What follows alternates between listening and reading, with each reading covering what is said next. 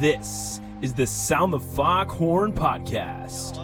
Fiala intercepts again, trying to find the handle on it. He does. He scores! What a play by Fiala! Your number one podcast for the Minnesota Wild. Now I'm proud to select with the 9th pick in the 2020 draft from the Ottawa 67s of the OHL, Marco Rossi. Covering their prospects, the NHL, AHL, news, advanced stats, and much more. Sets up Molino, back to Boldy, shoots, and scores! The BC Kid returns home and scores his first. Goes to work for the Wild, centers one. Eriksson Ek with a shot, he scores! Joel Eriksson Ek, he's the hero. Here's poked away Kaprizov, in for a chance to win it, he scores! Kirill the Thrill is for real! And now, here are your hosts, Brett Marshall, Zeke Boyott, and Justin Bach.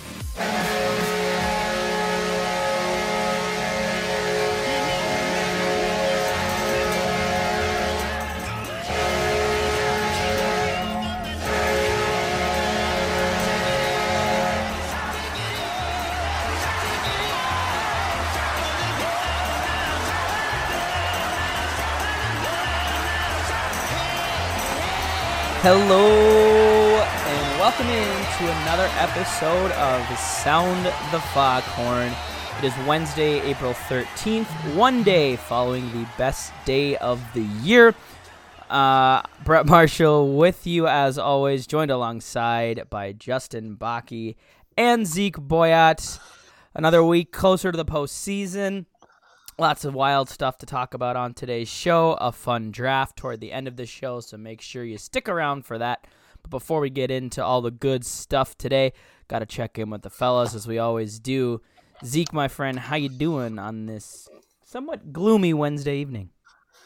Yeah, no, I mean, I'm doing pretty good. Obviously, like you said, it's been, we've had like 2 days that it's been nice last month, and it's very tantalizing. But you think it might snow tomorrow, so that's gonna suck. But yeah, no, other than that, I'm doing good. Obviously, watching hockey. I was at the game on Sunday, which is fun. Going again this Sunday on Easter, I believe. So it's been a good week. Not the ordinary, just a good week.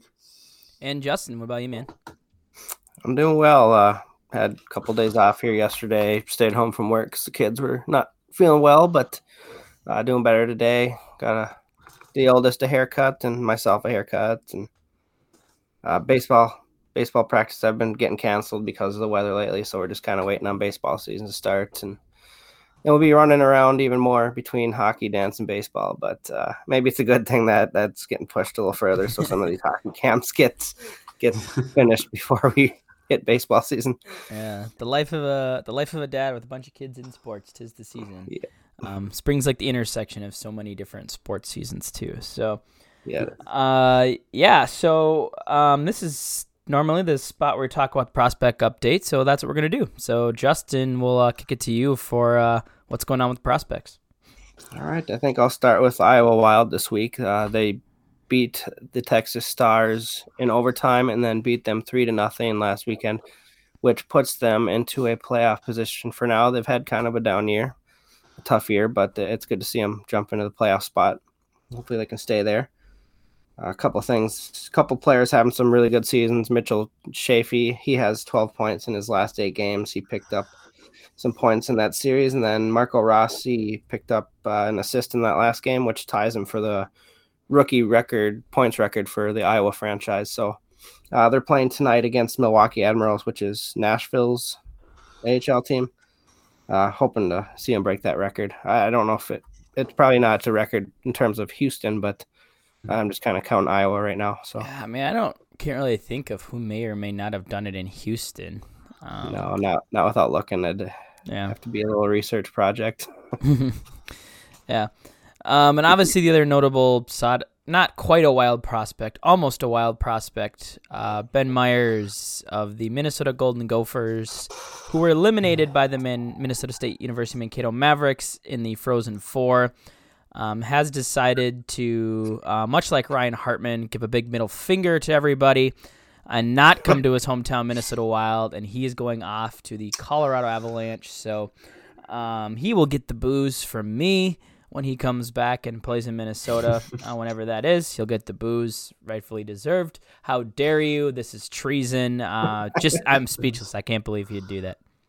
Oh, yeah, he just stays a rival for me, being a Gopher and then an Avalanche. It's just, sorry, Gophers fans. I mean, I said this on Twitter. His One of Us card is like Erik Johnson. It's revoked. It's if you signed with any other team, I don't think people would have gave a shit. Really, I don't think. No, of course, because you look at Russo's tweet. There's like 200 replies of people. It's like, no, any other team.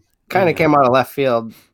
I never really heard of the Avalanche being interested, but I guess with a ton of teams being interested, it was always a possibility. Yeah, and there was the question that arose of like, why, right? Like, the only thing that came to my mind was I believe Nazem Kadri's contract is up at the end of this year. So the only like selling point I can really think of is like, hey, you're going to be our 2C next year. But part of me is like, that's a lot to promise a kid who's, was a good college player. But, how often do we see college players come in and be like really good impact players? I mean, Nico Sturm, a great example of a college free agent who got signed, but he's a bottom 6 guy, right? He was a good, highly coveted, like top 3 college free agent at the time. Like, I'm not saying Ben Meyers doesn't have a bigger sin than Nico Sturm, but I'm just saying, like, however, I don't know how teams were pitching him, but I'd like to know what the Avalanche pitched to him. We'll probably never find out, but it was just it was an interesting destination. It's not where I would have projected him. Right. Well, I mean, it's kind of weird too because they have Alex Newhook also at center. So, but I mean, I'm sure he's a good player. And I mean, I think Russo was saying at the Wild, he was on with Jeff Marek today. Basically, said he thought they'd be really disappointed if they didn't get him because apparently they thought of him as like a late first round talent. But I mean, who knows? It's not. I mean, maybe I think someone pointed this out. Maybe part of that is some of these guys think that they're too deep with too much talent, which I mean, which is not a bad problem. But hey, I mean, obviously it's not the worst thing in the world. It would have been nice to have that extra guy, especially with the cap hit next year. But I mean, it is what it is. Right. Well, another thing that this does is give one of these Iowa guys a chance for a call up too with the Greenway injury. I'll kind of finish the prospects thing in a sec here, but I mean, I just talked about how Chafee's doing, how Rossi's doing, even Mason Shaw. He was our prospect of the week. He's had 6 points in 4 games. He's been man on fire too. So maybe Connor Dewar even. I mean, these guys that I put in the work all year for Iowa and had good seasons will get the opportunity. Yeah, and I would say it even goes beyond this year too, right? It you kind of wondered, right, what does a call up like that do for a Brandon Duhaime or a Connor Dewar? I don't think there was much speculation about Marco Rossi, but I think it adds some clarification to him, having one of those top 3 center spots. Because we still don't know. I mean, Myers center for the U, but it could have been a Boldy situation where maybe he's a player you move to the wing, things like that too. So I think it opens up, Justin, like you said, some opportunities, not only this year, but I think into the next couple of years as well. Right. For sure. Now, I'll kind of continue on the prospects thing. We can move along if you want. Kind of just season's wrapping up. There's nothing really college going on now with the Ben Meyers thing. And then the SHL, or we'll go with the SHL, Lilia advanced. So Wallstead hasn't gotten a start yet, but maybe he'll get a chance in this next series. The Swedish Hockey League is in the playoffs. Or no, I just did Swedish Hockey League. I was thinking of Liga. Sorry. Yeah. Yep. Simon Johansson's team, Ilves, they moved on to the semifinals. I believe they're down 1-0 in the series, but so far he's got 6 points in 8 playoff games. It would be 9 playoff games now. So doing pretty well. Seems like every week I'm able to touch on him. So who knows? Hopefully the Wild, maybe they'll add him into Iowa next year. A couple other guys doing well. Pavel Novak. Let's see. Pavel Novak had a 5-point week in 4 games, and then Ryan O'Rourke had 6 assists in 3 games. And the last thing I'm touching on, Marat Huznadinov picked up an assist last game against Siska. They ended up losing. He's got 4 points in 15 playoff games. Seems like his role has been kind of hit or miss, but maybe we'll see it elevated next year with his new contract. Yeah.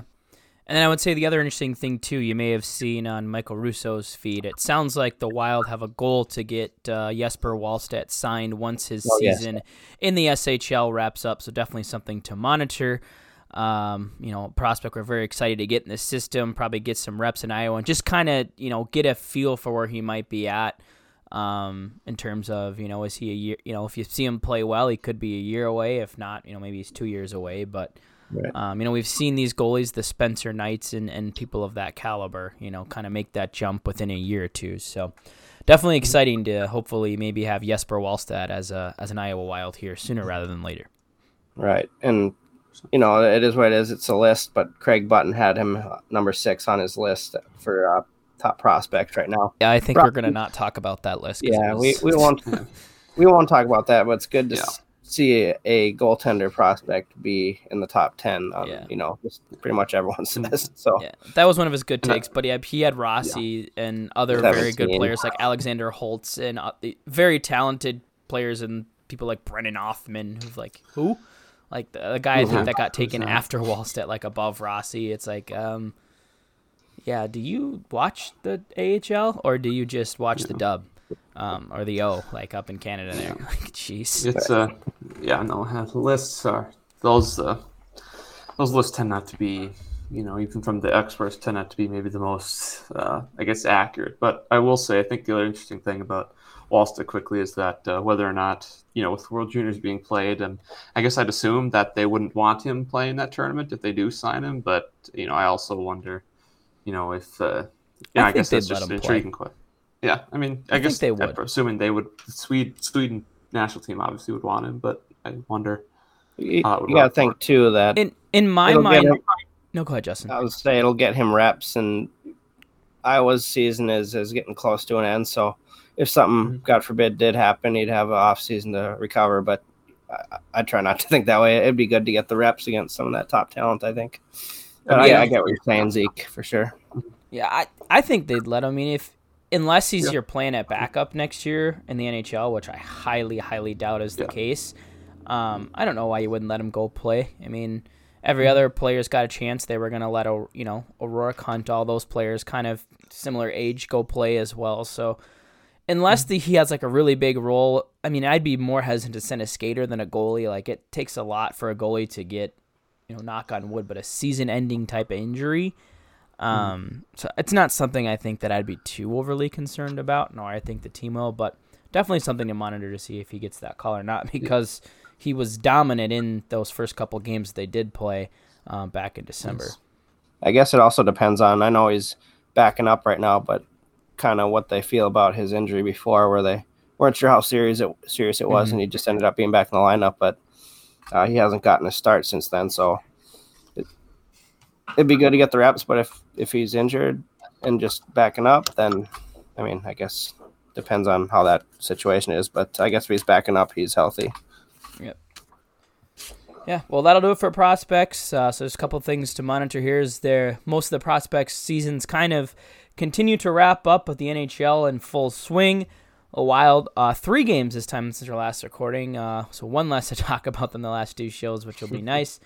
Do you guys want to start with Edmonton, or do you want to start with St. Louis? Do you want to work most recent from the last show, or should we go from the furthest away from today? We'll go from furthest away to today, so we can go loss to win-win. All right, sounds good.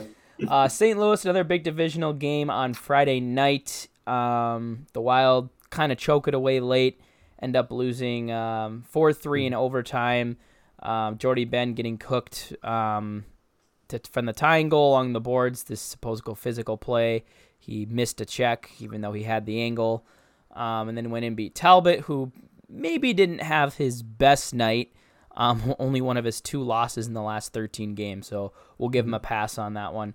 And then just in overtime, just some questionable plays with a Kaprizov kind of wrister from the blue line at the end of his shift, and then Freddie Gaudreau kind of losing track of, I believe it was Robert Thomas who ended up scoring the game winner, just kind of losing track of him on the play that turned the other way that led to the goal. But all in all, they still got a really important point in that game, and still one more. I think they still have one more game to go with against them this year. But overall, I didn't think it was too bad of a game.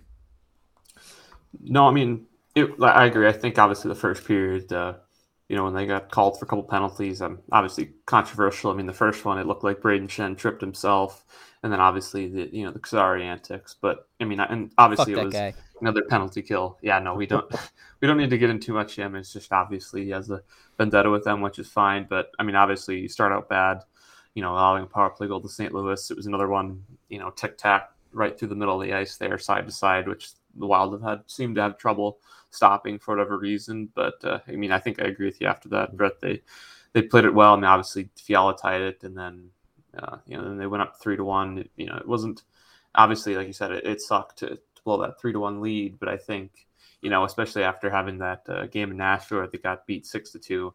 Despite playing okay, the way that previous game went, I thought even with the loss.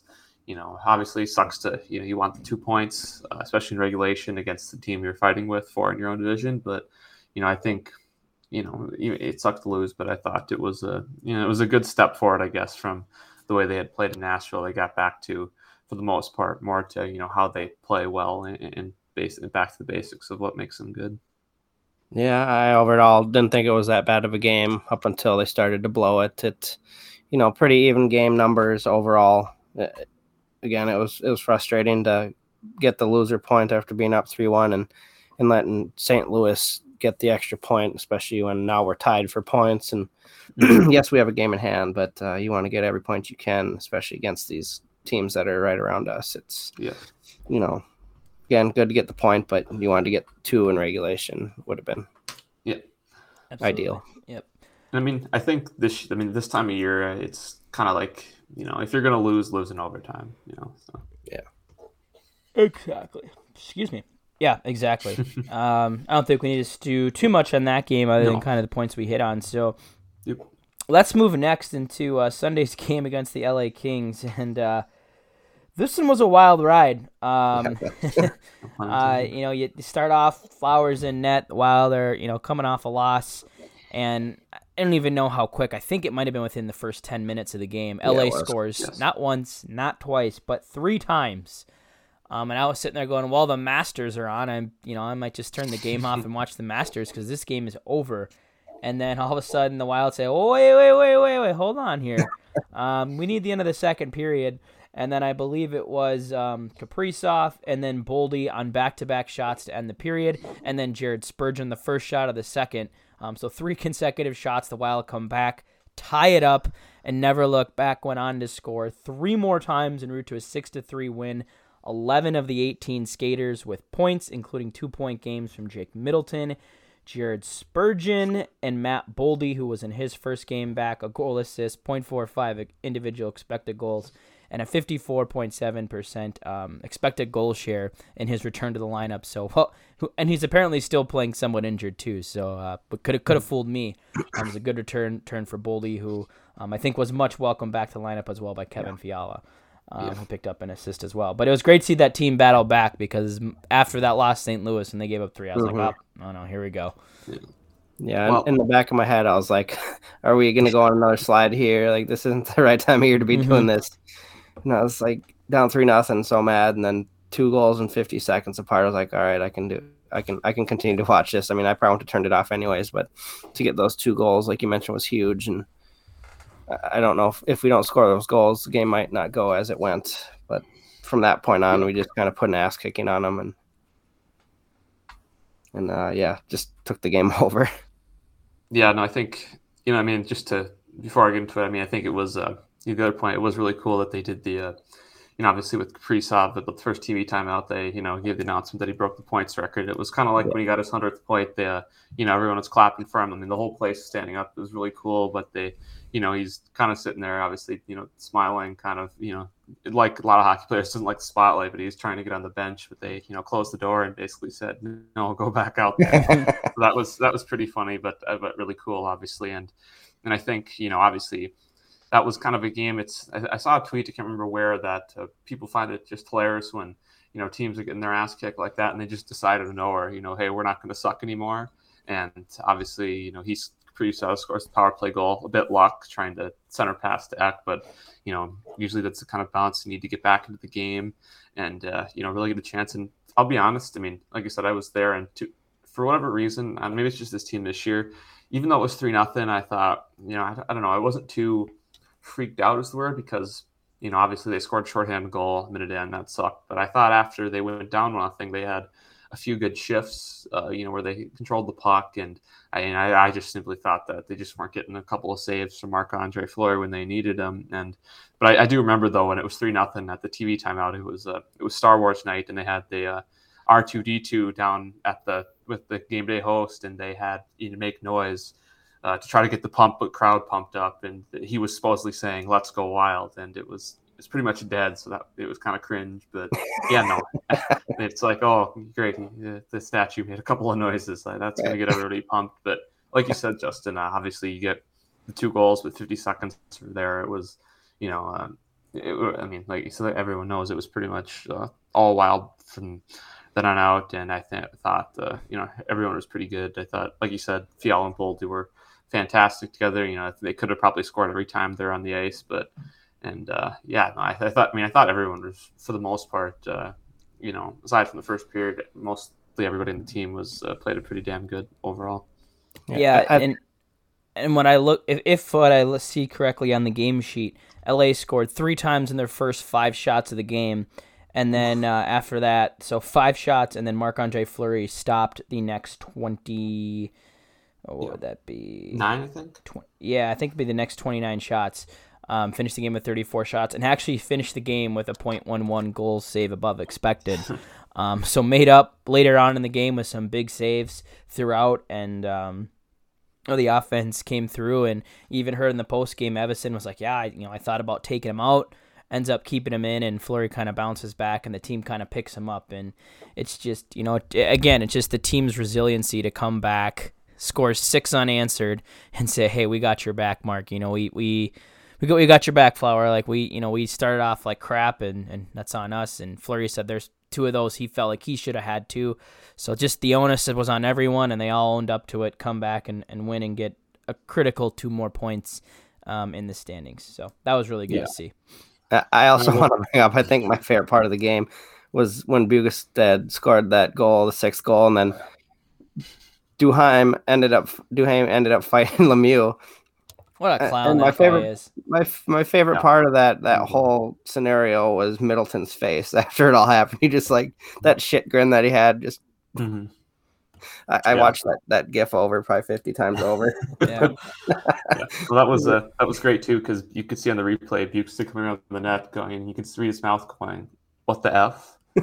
What just happened?" And I think he had another note. He had a really good game too. Oh, yeah. I thought, and got rewarded with the goal scoring. But yeah, no, that was it's a pretty good out of context Wild picture with Lemieux just deciding to just lay down on top of Eck and literally watch his team get scored on. Yeah, he had 10 minutes of ice time, had 7 minutes in penalties. Pretty sure the Wild scored on the goal, or scored a power play goal on one of his penalties.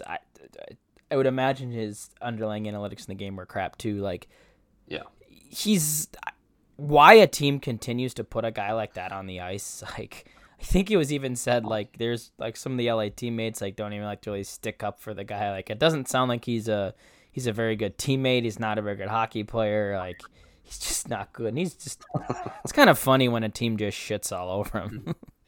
Yeah, no, I think maybe part of it's maybe his name, or the fact that he was like 32nd pick, so he was basically a first round pick. So those guys get the longer leash. But yeah, no, as Russo said, at least, the difference between him and his dad is one of them was actually a good player. So. Right. Yep. On Twitter after. Yeah.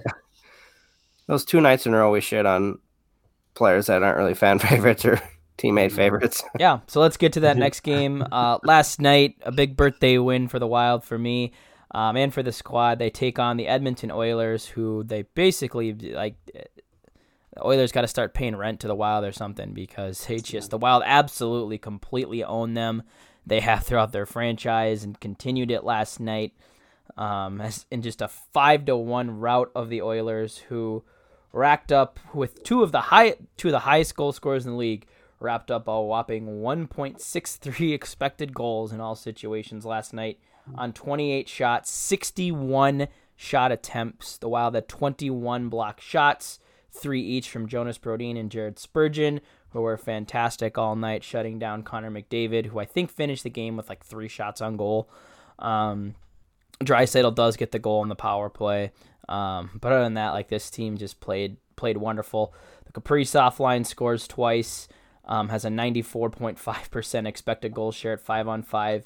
The Fiala line scores twice. They had a 75% expected goal share, 2 goals on 3 shot attempts, and 0.45 expected goals. So wasn't a lot in quantity, but they made them count. Got some goals. Kevin Fiala, great plays on both of them. Just some absolutely legendary shifts. Kaprizov played hard. But the story of the game, by far and away, is number 38, Ryan Hartman, who has pretty much become, I think, one of the most loved players across the league at this point. A little skirmish late in the game. This is after Ryan Hartman's already scored twice in the game, by the way. Kyler Yamamoto, Kirill Kaprizov get into it a little bit, couple cross checks. Kane comes in to defend Yamamoto, gives Kirill a shot to the back with the stick, and Ryan Hartman took some extreme exception to it.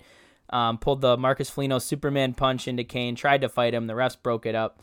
Whole Mod Podge of action. And then while the refs are splitting him up, Ryan Hartman flips the bird to Evander Kane, much to the joy of Twitter and GIFs and videos everywhere.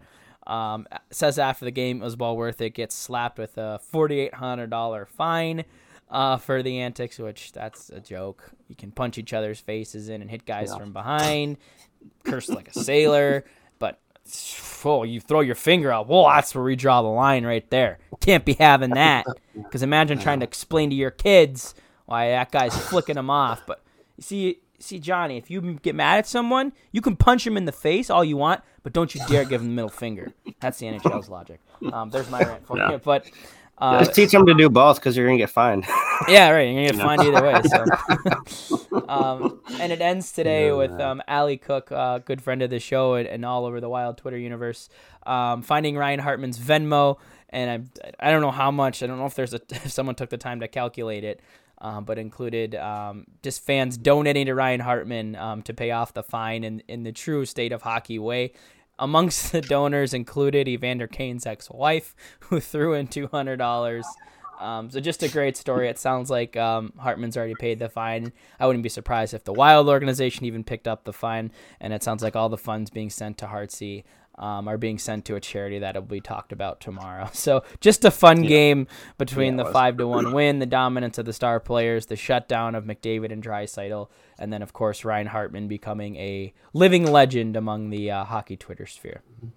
Well, I will say, I think, Roos did an article, which, on The Athletic, which I'll read about this today, but I think at the time you already said Hartman told him there was 400 donations or 400 people Venmoing him, so I would imagine it was. And if you assume at $10 a person, there's your fine pretty much right there. And I'm sure, there was more. And it wasn't just Wild fans. There was Blues fans, Vegas fans across the whole NHL. Like Vander Kane is like widely one of the most hated players in the league. So. Yeah. No, I mean, the comments were probably the best part too. Everyone was like a middle finger emoji or, don't touch Kirill was another one. The bird fund. Yeah. I liked for the culture. I thought it was a good one too. People have. Oh yeah. No, it was I don't know. It was just, obviously it's just hilarious that first of all that people took the time to go out and find his GoFund or his his Venmo account and send him all that money. But I'm interested to see, like you said, how much really was actually put in there. But hey, it was. It's that's the great thing that you mentioned, Brett. It's basically a meme or a GIF that'll be used for many different purposes in many different ways for probably till the end of end of time, pretty much. Because it's the guy giving a middle finger to another guy in the middle of a scrum on the ice with. And I think that's the other funny thing is that the ref too. Maybe it's because he knows he's going to get fined for it or doesn't want to do it. But the second his hand goes up to the finger, the ref just goes down to drag his hand down. It's like the ref's okay with the players telling, like you mentioned, Brett, telling. Yeah, you can tell a guy to fuck off. Like I'm sure there's other obscenities thrown at one another, and that's fine. No, that's okay. But yeah, that's just that's the NHL. We don't need to explain that more often. But yeah, no, I will say that thing that pissed me off in that game most was Koskinen decided to make a save for once when Freese subbed it between the legs, because he's came so close on that five times this year. And when it happens, I don't know if we're prepared for the reaction it's going to get. I think the internet will explode if that happens, when it happens. Like the Minnesota Twitter servers might crash. I don't know if that's a thing, but it will become a thing and it'll happen. Yeah. But we'll find out. I mean, I like the screenshots that they showed the replay from ice level. You see all the people behind there just about to lose their shit. Yeah. When you see the puck sort of the net, it's like, oh, yeah, God, it's so good. On another note, I think we're gonna have to put an explicit tag on this episode. I keep them on there anyway. That way, if something slips up, I don't gotta That's go. true. And find it. It's a family show, but and if we swear, sorry. Yeah, I do want to talk about too how excellent Brodin was. He's such an elite defender, underrated maybe overall. Terrific last night. It's like McDavid didn't have an answer for Brodin, and then on the flip side, the Oilers didn't have an answer for our 97. So it was really fun to watch. So who's the real best 97? That's the question. Yeah, exactly. Yeah, I know. Jonas Brodin finishes the game with a 77.5% expected goal share, for a large chunk of which he spent shadowing Connor McDavid. That's just insane. He's so good. Yeah, it is hard to believe. I mean, it's a wild show that we've watched them play them this year, it's hard to believe that they've won 41 games with that goaltending and that defense. Yeah, I don't get it. Duncan Keith. He was horrible. What did they see in him? They could have kept Kulikov and literally put 10 times better. Freddie Gaudreau, great centering pass from behind the net, right on the tape, perfect. Scores. And then they did the same thing to Fiala. He didn't score. Koskinen made the save. Yeah, it's it was almost they kept repeating the same thing. I do love seeing the Blackhawks and anything that was associated with the Blackhawks just getting destroyed this year. It's been a truly delightful sight. It's been great. For sure. For sure. But if there was a bad that came from this game, it was an injury to Jordan Greenway, who it sounds like he may have re-aggravated an injury that had popped up earlier this year. And we talked, I believe it was last week's show, just about how impressed we were with the improvement of Jordan Greenway and the importance he brought to that third line with Eriksson Ek and Foligno. And I think we saw that line at times struggle a little bit as they were kind of filling guys in. I think it's just kind of a mix of Fiala, Kaprizov, and I think Tyson Jost got some looks there as well throughout the game. But just a bummer to see him go down. It doesn't sound like he's going to make this 2-game road trip, so not a day-to-day thing, maybe potentially more like a week-to-week thing. But just a shame to see Greener go down because, he's just been playing so well. It seems like he was starting to finally find some rhythm, and just to get hurt again, it just sucks. Yeah. Well, go ahead, Justin. Sorry. I'll say it does suck, but I guess the one good thing is, we have players that can pick them up. We got the depth to pick them up, and then I'd rather have it. I don't want it to happen at all, but I'd rather have it happen now rather than closer to the playoffs, which it's coming up soon. Yeah. But to hopefully get him and Dumba back before the playoffs would be ideal, and maybe let them rest up a little bit. Yeah, no, I think I agree. I guess we don't know how serious it is, but I guess it's maybe not a horrible guess to say that if this happened in the middle of a playoff series, he probably would have played the rest of the game. I guess it depends, but I think that's just what you guys said. That's the key. As long as he's ready in a week and a half and is not in danger of seriously re-hurting himself, that's the most important thing. Obviously, like you said, it sucks to be missing him because when that line is on, as everyone knows, we've talked about for 2 years now, that they set the tone, and the way that, on the power play or just when they're in the offensive zone, the way that he can just, basically it's impossible to knock those guys off the puck when they have it. They have to give it away. So that's going to be too bad, especially going into Dallas and St. Louis this weekend. But like you said, as long as, since their playoff spot is pretty much wrapped up, as long as he's, I don't want to jinx it, but I think that's safe to say, as long as he's ready in 2 weeks, that's the most important thing here. Yeah, for sure. And I think this begs the question now is, obviously the Wild have injuries to John Merrill, to Matt Dumba, Jordan Greenway. Is there another forward? Oh, Delorier. out as well. So I don't know when Delorier is going to be back. If it is next game, perhaps he just maybe slides into that line. But if not, it kind of, it gives you some options. We saw Tyson Jost get the bump when Boldy was out. I think if you want to try to kind of keep the identity of that line, maybe it could be a Delorier. Perhaps it's a Brandon Duhaime. But you also do have guys in Iowa, your Connor Dewars, your Marco Rossi's, who maybe get a look too with Jordan Greenway out. So I guess my question is, let's assume Nick Delorier is still hurt, at least for the next game. What would you guys like to see kind of in that bottom six, and kind of how that would shape out? In terms of if we had to call someone up, I don't think they're going to call up Rossi, to be honest. Yeah.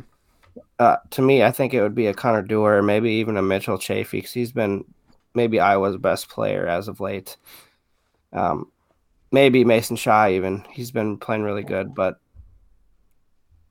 I'd have to think about who I'd want paired together, but I think it would be one of those three to get called up. Yeah, I think any of those guys would be good options, especially like you said, Justin DeRoord, they're good play. But I think it's probably most likely would be Dewar, especially. Obviously he's played 30 games here, and I think obviously they kept him up for a couple more weeks when he was being a healthy scratch. So I don't know. I think obviously, especially since it's a fourth line role, I think any of those guys maybe could play, but I think I would like to see any of them, but I think that's probably the most. I think it's most likely that if assuming they do call someone up, that it'd be Dewar because of the fact that he's played here this year, and maybe that's kind of the role they want to fill. So yeah, I think you could roll out like assuming Delorier is out, the Foligno, Eck, Duhaime, and then have like Jost, Bjugstad, and Dewar. I could even see Jost jumping up to that line too, because they wanted to maybe give him a chance at more offense, so he could jump up into that line and move Duhaime to the fourth line. So I think it would be a combination of those players, though. Yeah, so definitely something to monitor. I don't know if they have a morning skate or not before tomorrow's game, but we'll see what those look like. Obviously, if Nick Delorier is good to go, I think he maybe you throw a line out there with Foligno and Delorier and Eriksson Ek, that could be fun. Just like buckle up, or you're just going to get hit for three straight periods. Yeah. And we know, Delorier and Foligno with some chemistry there. So that'd be something I would think if he's ready to go, that's probably what happens, and you keep that Jost, Duhaime, Bjugstad line together. But also if it's any one of those three on the fourth line, I could see bumping up to and then slotting in a Dewar on that fourth line. I think that'd be most likely. Right. And then the last kind of thing we want to touch on here before we get into a little bit of a draft is Jake Middleton, who just is seemingly getting more and more comfortable every game. Got his first goal with the Wild against St. Louis on a nice shot off the far post that goes in. Picked up an assist that game as well. I believe he had another assist in the LA game. I don't know if he had a point last night. He did not. But, we were kind of penciling him. Thought he might get like a Susie type contract, but Dom Lucian, who does contract projections for The Athletic, has him coming in closer to $4 million, which is a lot. It's a number that could potentially be out of the Wild's budget. It could be potentially why they look to re-sign someone like Alex Goligoski at $2 million.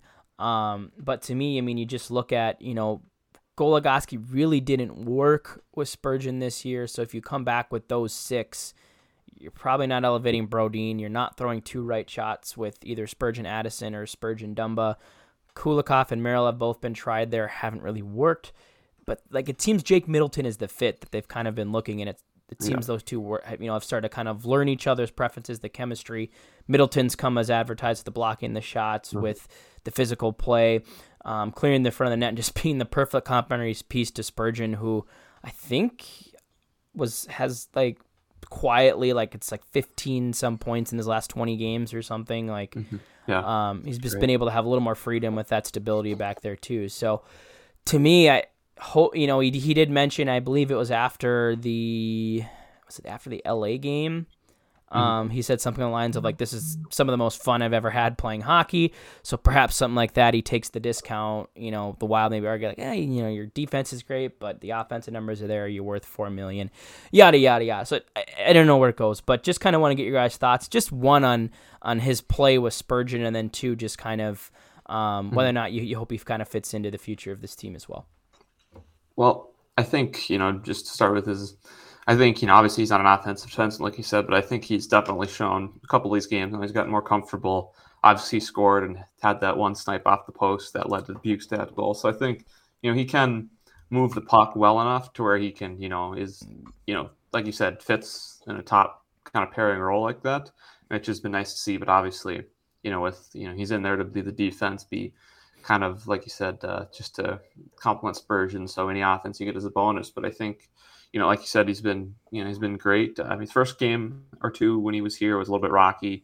Obviously against Vancouver, that one puck bounced right off his stick right for a Vancouver goal. But, obviously you can just chalk that up to get comfortable with the new team and all that kind of stuff. But, he's been fantastic. He's not maybe necessarily the type of guy that, that you're going to notice, obviously. But, that's not really his job. And I think, quote he had, I think he said in that. In my mind, if you're, this goes for 95% of defensemen. If you're not being noticed in a game, that's a good thing. That means you're doing your job. Yeah, well, unlike Jordy Ben, where if you are being noticed, it's a bad thing. But I think he had a quote that after the LA game too, Brett, and that's the press conference where he's saying that, he's in San Jose playing with Burns and Carlson. Like, I think it was something like, when I look over there, those guys would be way up the ice and I'm back here. And he's saying with Spurgeon, while Middleton being the pair does allow, like you said, Spurgeon to, he kind of, they complement each other. It allows Spurgeon to maybe take more risks. Spurgeon, that's just not his game. He's, obviously a great defender. And I think, I think our friend Tony Abbott at the 10K Ranks wrote a great article this week about Spurgeon and how he's bounced back and really had maybe the best season of his career this year. And like you said, I think that fits him really well. And, obviously, I don't know, for some reason I have a hard time imagining that they traded him and traded Kakin for him and all this just without having at least an idea that they'd be able to keep him. And, I have a hard time imagining that with the small sample size of Middleton's career that, he can really demand that much money. But, yeah. I think that's an off-season question. And, to be honest, just looking right now, it really just, as you mentioned, with moving Goligoski down and all that, it just really solidifies their D pair. So, I think I think that's maybe more of it's going to be a summer question to answer. But, for right now, you're right. There's not much else to say. He's been fantastic. Yeah, I hope we bring him back. He's slowly become one of my favorites. He's just so solid back there. And we kind of speculated that he would jump in with Spurgeon just because of who he played with in the past. He's making $725,000. So no matter what, he's going to get a pay raise. I do think he probably is worth the $4 million. I do hope he takes something like $2 million, somewhere around that range. I do think we are going to try and keep him. I think it goes a long ways for players like Middleton and maybe even Fiala to have, that chemistry where Middleton has the chemistry with Spurgeon. He's starting to develop it. It's going to even get better the more they play together. And then Fiala and Boldy, maybe that saves us a little bit of money, hopefully. Maybe he wants to stay here, play with him. It's one of those things where you hope they take these team-friendly contracts. So we're seeing more and more players do that with this team because they just love this culture, love the players they're around. It's fun. It's, a great place to play. Probably one of the best crowds in the NHL. It's been mentioned before. I forgot which player that got traded over here, but he was just saying one of the top 5 buildings to play in. That all has to go a long way, and I would think if they want to stay here, they might take a little bit of a discount. Yeah, for sure. So we'll see what happens with Middleton. Definitely a situation that one of the, just adding to the list of off-season decisions that Bill Guerin is going to have to make and weigh. And again, it's really easy to think about, well, if they just do this for next year, pretty much every move he makes has to take the next 2 years into consideration. One thing we didn't mention on one of the previous shows is there was an announcement that the cap will go up $1 million next year, which that could go a long way for the Wild. We'll see what pans out there, but you have Fleury, Can you trade, what do you do with Cam Talbot, who's just, acting like an alpha right now? We talked about top of the show, 11, 0-2 in his last 13, I think, playing great hockey. So just lots of decisions to make, decisions that are tough because you have a lot of good players, which is never a bad thing. So, For sure. But I mean, hey, just, if you go ahead and win it all this year, who really gives a crap what happens in the off season? So, yeah, absolutely. Hopefully. All right. Well, one last bit here to wrap things up on the show. We're going to bring back the draft. We'll try to kind of speed through this one. But it'll be, if we were on the Minnesota Wild and we got to go on a road trip, youth hockey style, and we got to pick our roommates for the tournament, who would we want our roommates to be? So we'll go with 4 roommates each, so a room of 5. It's 3 just didn't seem like quite enough. 5 seems like too many. So we'll go with 4 roommates. That gives 12 total players, more than 3 of us among the active roster here. So we'll say like guys like Rossi, Addison don't count. Guys that have been kind of been up the whole year. The newly acquired players can help here as well. So how about you go first, Brett? Usually it's one of us. All right, I'll start. Oh man. I wasn't prepared. I have a lot in mind. I think I'm gonna have to go with Matt Dumba. If we're talking about if you want your room to be the fun room, where everyone's hanging out, who better than to bring the energy guy, the guy with the tunes, the guy that just freaking loves everyone, the engine of everyone. It's got to be Dumba for me. Just seems like he'd be a great guy to hang out with. And I think he'd really bring kind of the life of the party to everything. So I'm going to have to go Dumba. There are a couple other ones that were close to me, but I just think between the music choice, the hype that he brings, the fun, it'd be a great night if Matt Dumba was in the hotel room with me. Okay, so this is kind of difficult, but I think I'll go with Jordan Greenway, and I think we've heard in the past. I don't know, that he seems to be kind of another easygoing, fun guy in that way. I don't know if he eats all the pizza and the video games anymore. He's for sure ordering it. He's bringing the food. Yeah, he just, I don't know. He seems like another one of the fun guys in the team that seems kind of chill, just has fun and all that. So I'll go with Greener. All right. Justin, you get 2 here. There's 3 players I want, and I get 2 picks, so I'm trying to debate. I think the first one that I'm going to pick is Marc-Andre Fleury, because you hear about all his locker room antics and pranks. I think to have someone in your hotel room pulling pranks would keep us on our toes and keep things fun. And then it's between 2 right here, and it's really hard to choose. Does he go with his gut, or does he go for the fan vote? That's exactly what it is. Oh, that. Vote. I'm in for my own fun, so I'm going to go with Marcus Foligno. Yeah. Great locker room guy. Just seems like he'd be a really fun guy to have in the hotel room. You saw that hotel room scare video.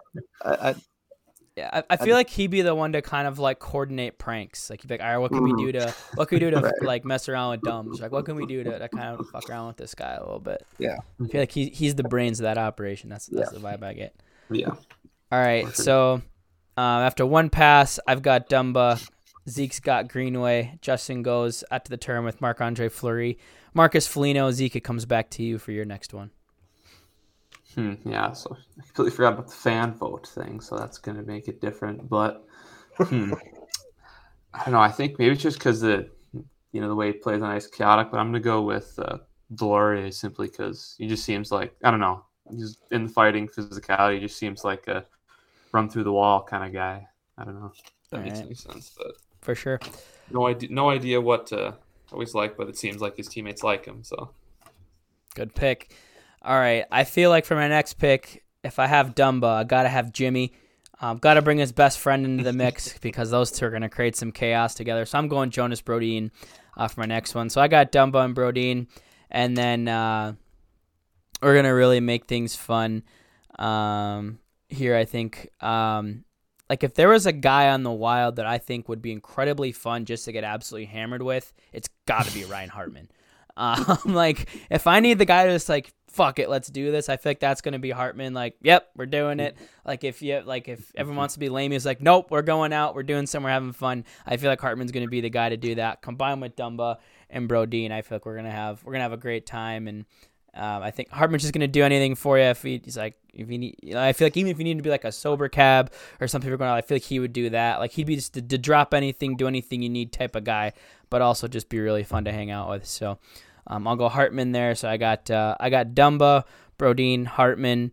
Zeke, back to you with Greener and Delorier and your third pick here. Okay. Justin, who did you have for your second one again? I just want to make sure. I have Fleury and Foligno. Okay, good. Just want to make sure I did. Fs. Okay. So let me see. I think I'm gonna go with with Matt Boldy here. Get a little bit of the young rookie in there. I think he's been staying at Greenway's place. Seems to be another fun guy. Maybe a little more younger energy. Seems recently turned 21, so looking to experience all the fun things. Especially in Nashville too, which has been a good time. But yeah, so I'll go with Boldy here. All right, and Justin, it circles all the way back to you. You get to round out your room here with two my last picks. My room's gonna be pretty damn fun. I'm gonna have some chemistry in this room. All right, so Fleury, Foligno, or are you going next? I'm gonna go Kaprizov and Zuccarello. I just feel like those two are just between the not weird wild videos and some of the stuff you see on the bench and just in the locker room and press conferences. I feel like that would be a fun room to have those two in there with Foligno and Fleury. Disappointed you didn't take Fiala to round out the Fs, but I know I could have gone Freddie, Fiala, Foligno, and Fleury. Would have been good. 4 Fs. Freaking botched it. Yep.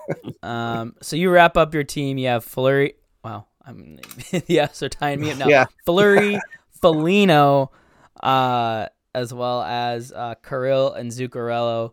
Zeke, comes back to you for your fourth and final pick. Yeah, I think, I'm trying to, let's go here, chemistry again. I'll do some of the thing. I'll take Fiala with the chemistry with Matt Boldy there. You could have some wacky-ass TikTok videos. Oh, yeah. Yep, all that fun stuff. So you got Fiala, Boldy, Greener, and Delorier. And then it'll come back to me for my final pick to join Dumba, Brodin, Hartman, and my last pick, Jordy Ben. No, I'm kidding. Victor Asquith. Wait, he's gone. I feel like we got to round it out with Johnny Merrill. I feel like that guy just got to be a good time at parties. Like the hair, the stash. Like you pair him and Ryan. I feel like you have him, Hartman, Brodin, and Dumba in the same room, and things are gonna get crazy. Like I'm looking for pure fun out of my room. Like I just want to be entertained by these guys. And I feel like those four are gonna give me an absolute show. So that's where I'll wrap up. So to recap the teams, room 1, it's myself, Matt Dumba, Jonas Brodin, Ryan Hartman, and John Merrill. Room 2 is Zeke, Jordan Greenway, Matt Boldy, Kevin Fiala, and Nick Delorier. And then room 4 is Justin, Marc-Andre Fleury, Marcus Foligno, Kirill Kaprizov, and Matt Zuccarello. So we'll have a poll up. You guys can go in and vote. I would absolutely love to hear which 4 players you think would be most fun to. It could be a road trip, a hotel room, whatever, a night out on the town. Which 4 Wild players you'd like to do? Be a tough one for me. There's just so many good personalities in that locker room. Yep.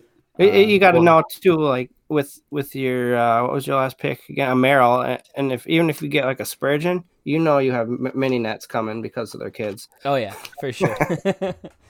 yeah. And I'm sure that's where Kirill Kaprizov's going to end up. He's going to be playing mini. Oh, yeah. Everyone else will be out at the bar, and Kirill Kaprizov's playing mini sticks with the kids. Yeah, I'll take my kids' mini sticks away for a night for that. Hey guys, sorry, wait. Actually, I'll bring my kids though. Do some wacky shit. All right. Well, that's probably a pretty good spot for us to wrap up. On tap, next up for the Wild, a brief little road trip here for the boys. They head out in the division, Dallas tomorrow night. Big game against St. Louis in St. Louis on Saturday before they get a little bit of a softball with San Jose, Montreal, Vancouver, Seattle through next week. So that's what's on tap. The ones before next show: Dallas, St. Louis, San Jose, Montreal. So 4 games again before we chat again. But any final thoughts here for either of you here before we give the final salutation? Yeah, I mean, I think from what I read yesterday, I believe their magic number to clinch a playoff spot is 5. So, that could happen as soon as Saturday afternoon against St. Louis, depending on if they win 2 times and if Vegas loses. But, I think, pretty much, for me, I think this, by the time we talk next, probably have their playoff spot wrapped up and we'll be pretty much just fully focused. Not that ever was in doubt, but fully at which focused point we on may that. have to queue up Marco Rossi watch to see if they give him a couple games down the stretch and give some guys some night off. And he still has 7 games in the bank, so whether or not they use those at the end of the season or if they save him for an injury in the playoffs, yet to be seen. But I think we'll definitely see him, probably play at least 3 or 4 games, before the year's wrapped up. No, maybe especially against some of those softer teams, those Vancouvers, the Mm-hmm. Montreals, the Seattles. Could be a good situation to give him. He can play the final 6 games for all I care. I'm going to that Vancouver game. So. Awesome. Justin, any final thoughts from you? No final thoughts for me, really, other than got to beat St. Louis on Saturday. Let's get this home ice. I know a lot of people think it's not very important, but look how well they played on home. If it comes down to like a game 7, I'd rather have the X crowd behind us than like St. Louis's crowd behind them. Absolutely. All right. Well, Justin, remind everyone where they can find you and all your work. You can find me at DEast2004. You can find me at Kaprizov C with the Kaprizov Countdown. And you can find me at MNW Prospects with MNW Young Guns. And Zeke? As usual, you can find me on Twitter at Zeke Boyat. And you can find me on Twitter at B_92. Be sure you are following the podcast account as well at Sound the Foghorn. All one word, both on Twitter and Instagram. Some big divisional games on the road for the Minnesota Wild as they look to keep rolling. Dallas tomorrow night, St. Louis on Saturday before the schedule softens up a little bit with some weaker West Coast teams. Matt Zuccarello on career point 500 watch and the assist record as well. I think Kaprizov's coming up on that as well, so could be some milestones. And the goal record. Yep, so plenty of milestones to keep an eye on here. Could be a very fun show with all the things that could happen. But that'll happen next Wednesday. And until then, this has been another episode of